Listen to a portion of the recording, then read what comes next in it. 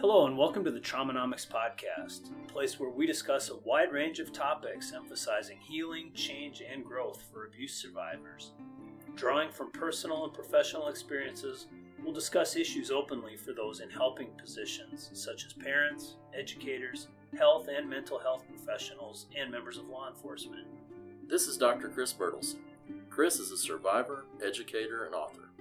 As a teenager, Chris was a target of a notorious child molester in his hometown, a man who went on to abduct and murder one of the victims. This abduction case went unsolved for 27 years. Chris was instrumental in helping bring attention to the cases, which were eventually solved in 2016. And this is Jordan Howard. Jordan is a therapist here in Arkansas with extensive experience working with abuse victims and males in particular. In addition, Jordan works with couples and people with addictions. Together, we hope to share stories and commentary of resilience and healing in a caring and lighthearted way, bringing attention to issues of abuse, addiction, and the effects on individuals and society. Hey everybody, welcome to the Traumanomics Podcast. Again, the place where men talk about stuff men don't talk about. And we're here today. We're going to do our second episode, second installment with our special guest, Elston. Just wanted to put out there that I think we have all the social media, right, Jordan? That's been a struggle for. Yeah, we're getting fancy. We a couple of middle-aged men here trying to live in a younger world, but we're working on it. And hopefully, if you follow us or go on Instagram, Facebook, whatever, find us Upstart Resilience and Twitter at Upstart Res. We appreciate that. Yeah, we just give a shout out to all of our listeners already. We've got several listeners from all across the world. Actually, yeah, we do. Sure and do. So Sweden, I'll point out Sweden. Thank you for listening to us. Yeah, we love you, Sweden. Yeah. So we appreciate that. Just share our stuff, guys. We're really trying to bring this message, and man, I can't say enough how powerful Elston's message was in our last episode, and that's honestly why we're in the middle of it, going, this is a two-parter. Well, and the other thing with that is, and Jordan, you don't know him well yet, but he's just really landed on his feet. It's a wonderful story, and so we're going to hear that here in just a couple minutes. So Elston is back with us here today, and just kind of a recap. We heard sort of the first part of his life story, really powerful. And again, we appreciate you for getting on and sharing your story with us. And, probably the main reason we're doing this is to get people talking and to give examples of strength and resilience. And so I'd like you to pick back up with really your story of grit, because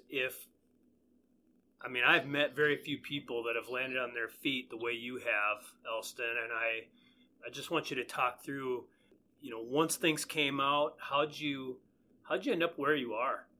Yeah, so, like a lot of abuse victims, survivors have chemical dependency issues, and I'm one of them, and after I had kids, my drinking escalated to the point where I was getting out of control, and I was married, and it wasn't good. One time I tried to kill myself in the garage and start the car and that whole thing, and I didn't know how to handle it. My wife hated it. She grew up she had a great childhood. As part of the reason I was really attracted to her, because she had what I thought, was a kind of a perfect family and childhood, and her brothers, like I finally had brothers with her siblings. And anyways, there was an intervention. She had an intervention, and I went to Hazleton, and I hated it, and can't imagine why somebody that was drinking wouldn't want to go there. Right? Yeah, right. You can't leave. They take away all your stuff, and you can't leave. But there's this little bookstore there where you can get snacks and books. And there's a book called Abused Boys, and this guy named Mick Hunter wrote it. And I bought it and I read it. That was the start of like changing my life. He wrote the book in 91, and I don't think anyone before him really tackled the subject of boy on boy, men on boy abuse in detail. And I finished the book and I looked at the back of the book and it said that he was located in St. Paul. And so I begged my therapist at Hazelton to like get me in with him. And I think he wasn't taking new clients at the time or something, but they got me in with him, and that was really the start. And for anyone listening, there's a lot of books out now. I think Mick Hunter's book is well worth the read. Mick was a big help, and I think with people with chemical dependency issues, like he says it right in the first page of his book, you have to address any other underlining causes, which for someone like me would be years of sexual abuse. Because if you don't address that and you just try to get someone sober, it usually doesn't work out that well. Right.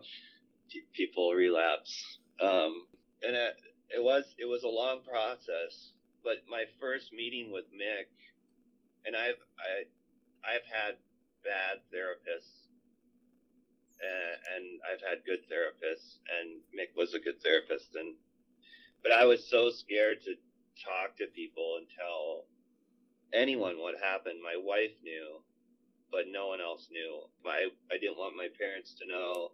I didn't want anyone to know. And it was, the day I got to Hazelton, I was just crying and, trying to tell them I was abused. I'm an alcoholic because I'm an alcoholic, not because I was abused, but that needed to be addressed. And so my first meeting with Mick, I was very scared, and I went to his place and sat down and started talking and kind of went along, and I was like, well, don't you want to know what happened?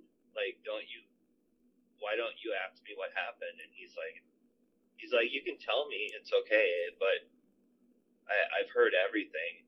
There's nothing new you're going to tell me that's going to surprise me. And it's really like how it affects you now that we need to work with. Like, I don't know if that makes any sense, but it makes total sense. Jordan just gave me a thumbs up here. Jordan. Yeah, no, my thumbs up was being that's exactly everything you've been saying so far. Addressing the trauma underlying addiction. I mean, all of that is just spot on. So, and I'd like to throw in here too, Elston. I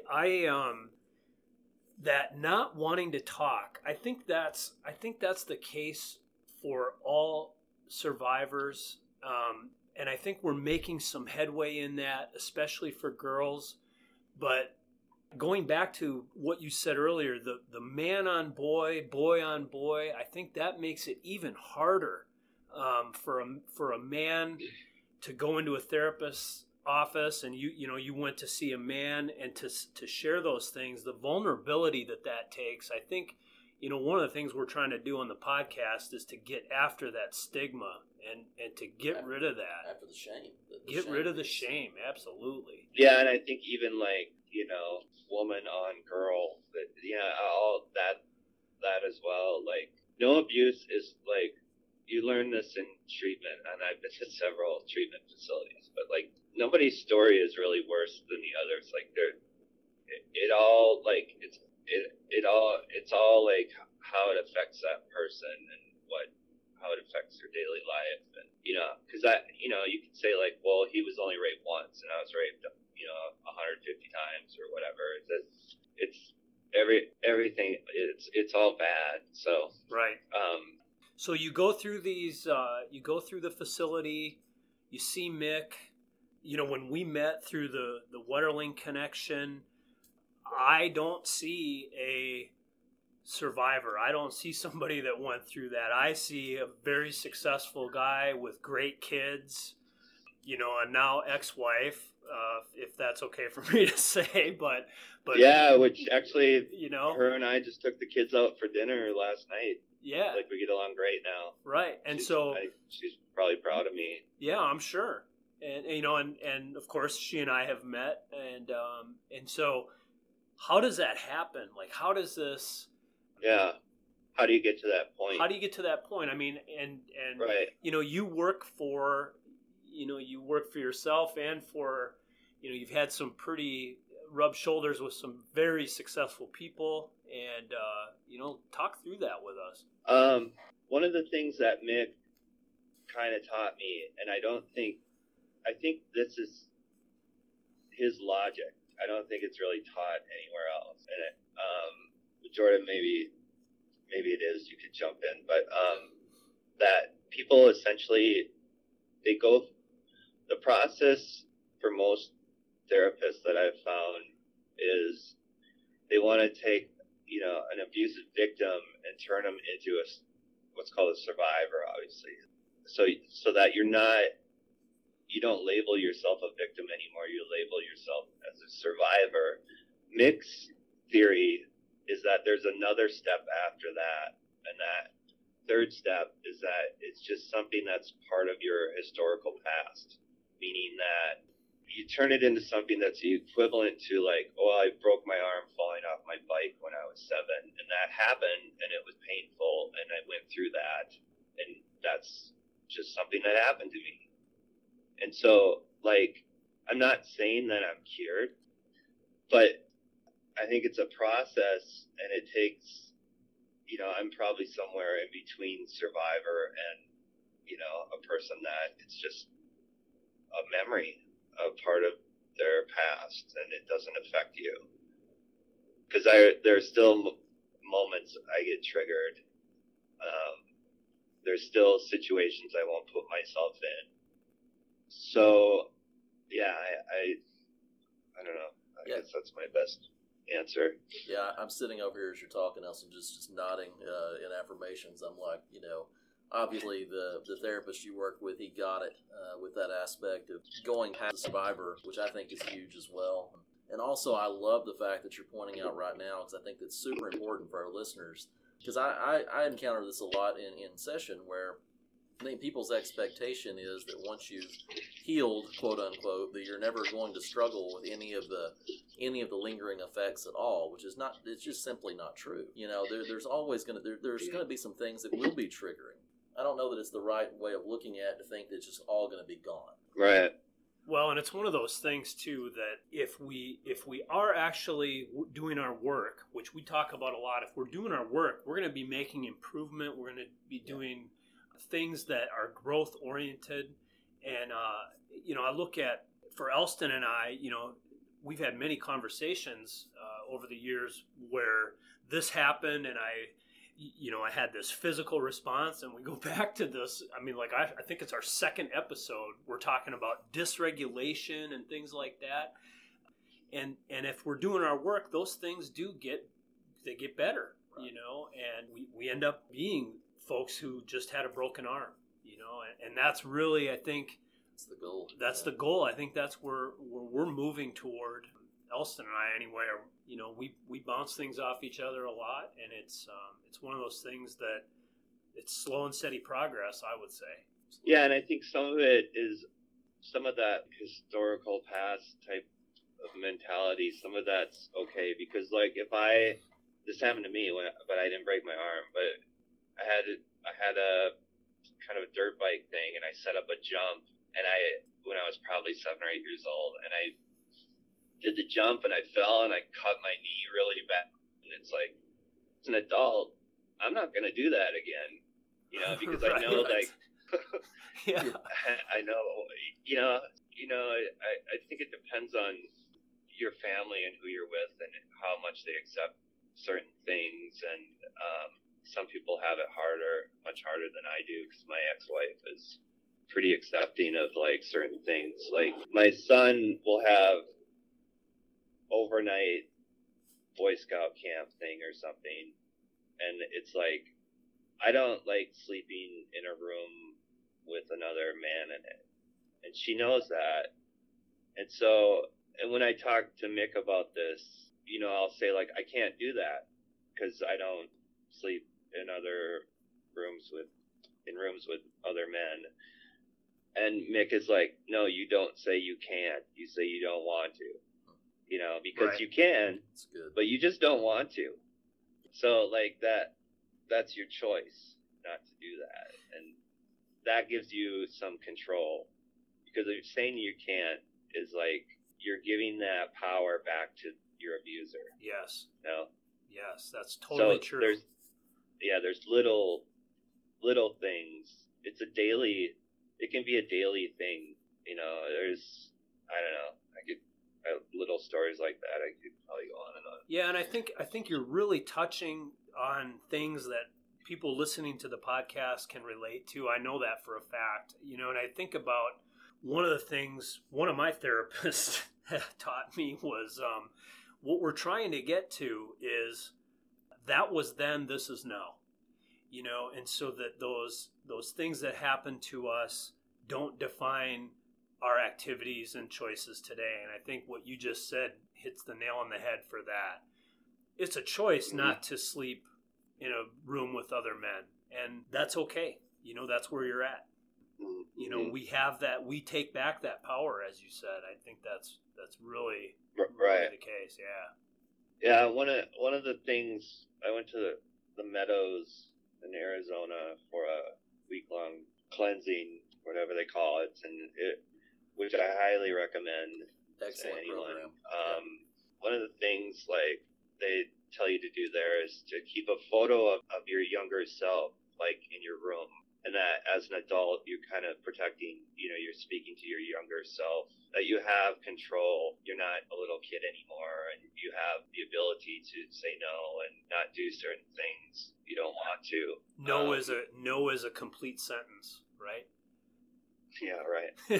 But I think, you know, I've listened to other podcasts that you did, and I never do this, but I think like what you're doing is great, and it's really like, I think that community of, you know, people that were abused as children, it helps me to look at it as like a we kind of treatment therapy, and you feel so isolated, and you know, when you're at the point where you didn't want to tell anyone, you think like no one else could understand you. It's similar to like alcoholism or something, where, you know, the first word of the steps is we, and and I guess that's the reason I'm talking to you, if I'm making any sense, but to have that like knowledge and feeling that you're not alone in this is very helpful in the whole therapeutic process. And that's why I reached out to Jared. I mean, my ex-wife was friends with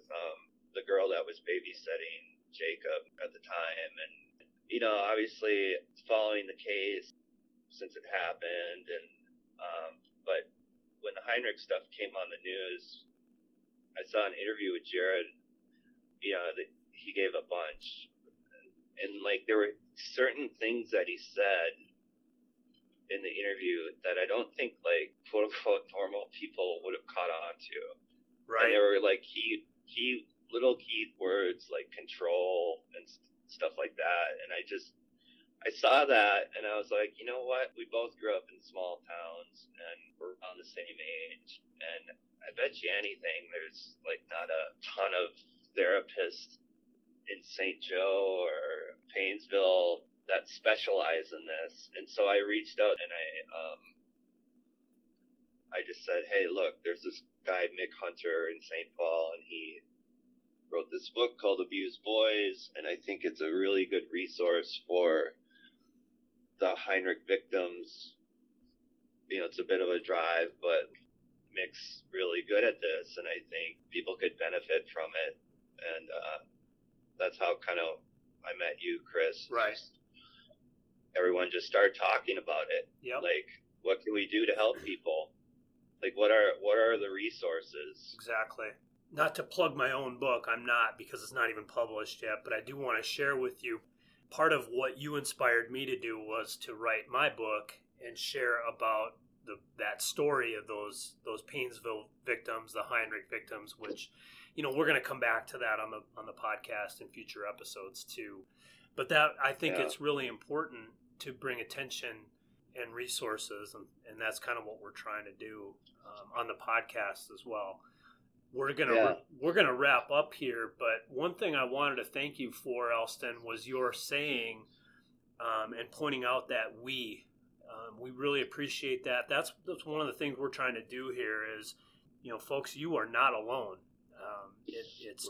We're actually trying to develop the we. We're trying to bring in the we. Yeah, that's really what we're trying to do. And one of the things we like to say on the podcast is that, if you're not ready to talk, at least maybe listen.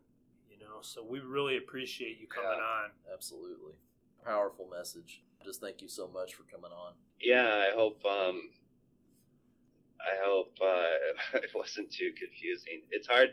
It's really hard to verbalize. It's hard to put into words. Even though I talked to you guys and other people about this before, it's still hard to talk about what feelings you get from all of the abuse. I could go on and on about certain situations and whatnot, but I think, like you said, it's really the point of this is to let people know they're not alone. And there's when I was at my darkest stage, my friend called me and he's like, no matter where you're at right now, just remember that it will get better. It will definitely, you'll be better someday. And you might have to go through some things, but there's light at the end of the tunnel, and you can be happy. You don't have to let it own you. Well, and so, one of the things I've heard is that there's a light at the end of the tunnel, and it's not a train. And yeah, exactly. I think what'll happen here, Elston, is we're going to get feedback from listeners thanking you. I know that'll happen. And so, again, we really appreciate it. Yeah, thanks for having me. Yep, thank you. Thank you. Thank you, everybody, for listening. And, if you have feedback for us, if you want to hear a certain topic, let us know. We, email, social media, Twitter. Again, we thank you, and we'll talk to you next time. Have a good week. This podcast is made available by Upstart Resilience, LLC, for educational purposes only, as well as to give you general information and a general understanding of the subject matter. This podcast is not designed to give specific professional advice. By using this podcast, you understand that there is no counselor-client relationship nor any other professional relationship between you and the hosts. This podcast should not be used as a substitute for competent professional advice from a licensed professional in your state.